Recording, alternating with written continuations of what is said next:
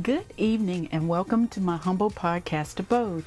I am Coco Griot, just a 50-something who's sitting here supercharged and ready to go to share some thoughts with you about life, love, and a plethora of other topics.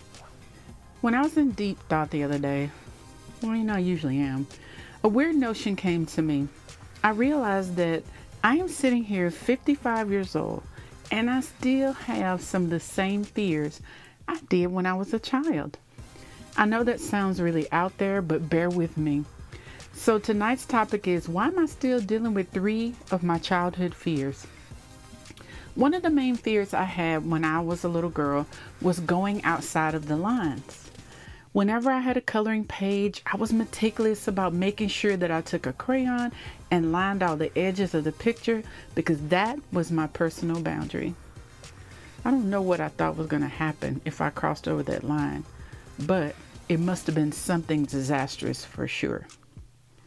It was all about the opinions of adults who would see my work. Today, the lines represent the same fear of not being accepted because I crossed a boundary.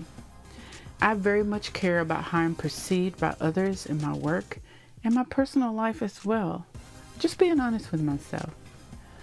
This strikes me as really surprising that I have held on to this same fear for over 50 years.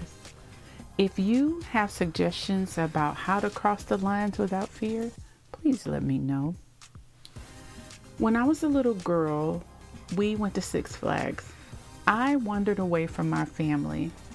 I was just talking to people and trying to hide the fact that I really didn't know where I was and that I couldn't find my family members, and I was pretty terrified. I stopped to talk to a lady who was selling paper flowers, and she asked me where my parents were. I told her they were lost. The lady got someone from the park to reconnect me to my parents. The entire time, I was a ball of fear, but I thought about what Mr. Rogers always said, look for the helpers. One of my greatest fears today is losing those I love. I still carry this with me, especially after I have lost so many close loved ones. I truly believe the way to overcome this fear is to accept the fact that life does have a stopping point. It's important to pack all the love we can into the time we have with our loved ones. But we cannot stop what is inevitable.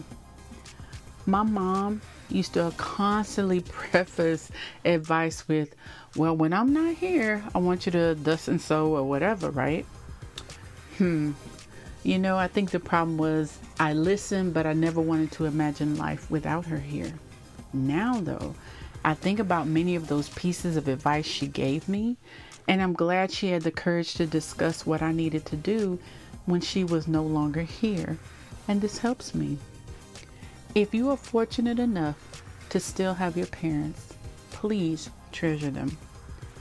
Before I talk about the last fear that I am still harboring, let me go ahead and talk to you about tonight's sponsor. Gotta pay these podcast bills. So tonight's podcast is presented by Podgo. Podgo is the easiest way for you to monetize your podcast, providing podcasters with a flat rate for ad space so you always know how much you get when you include an ad from Podgo.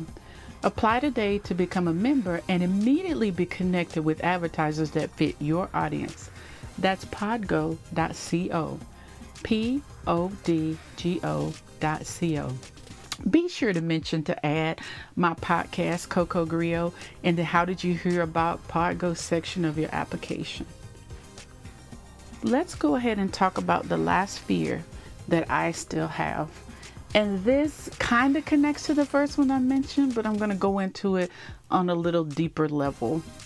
So the last fear I still have is not being understood by others. I have been different my entire life.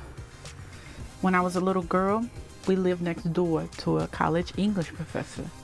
Instead of playing with friends my age, a lot of the time I would spend time with the professor talking about literature. I loved reading, still do. Older people in general were more interesting to me than kids. There was a convalescent home on the street behind our house. I enjoyed riding my bike there and talking to the residents. It was fascinating to learn about how life used to be. I'm wondering if this is a springboard to history being my favorite subject today.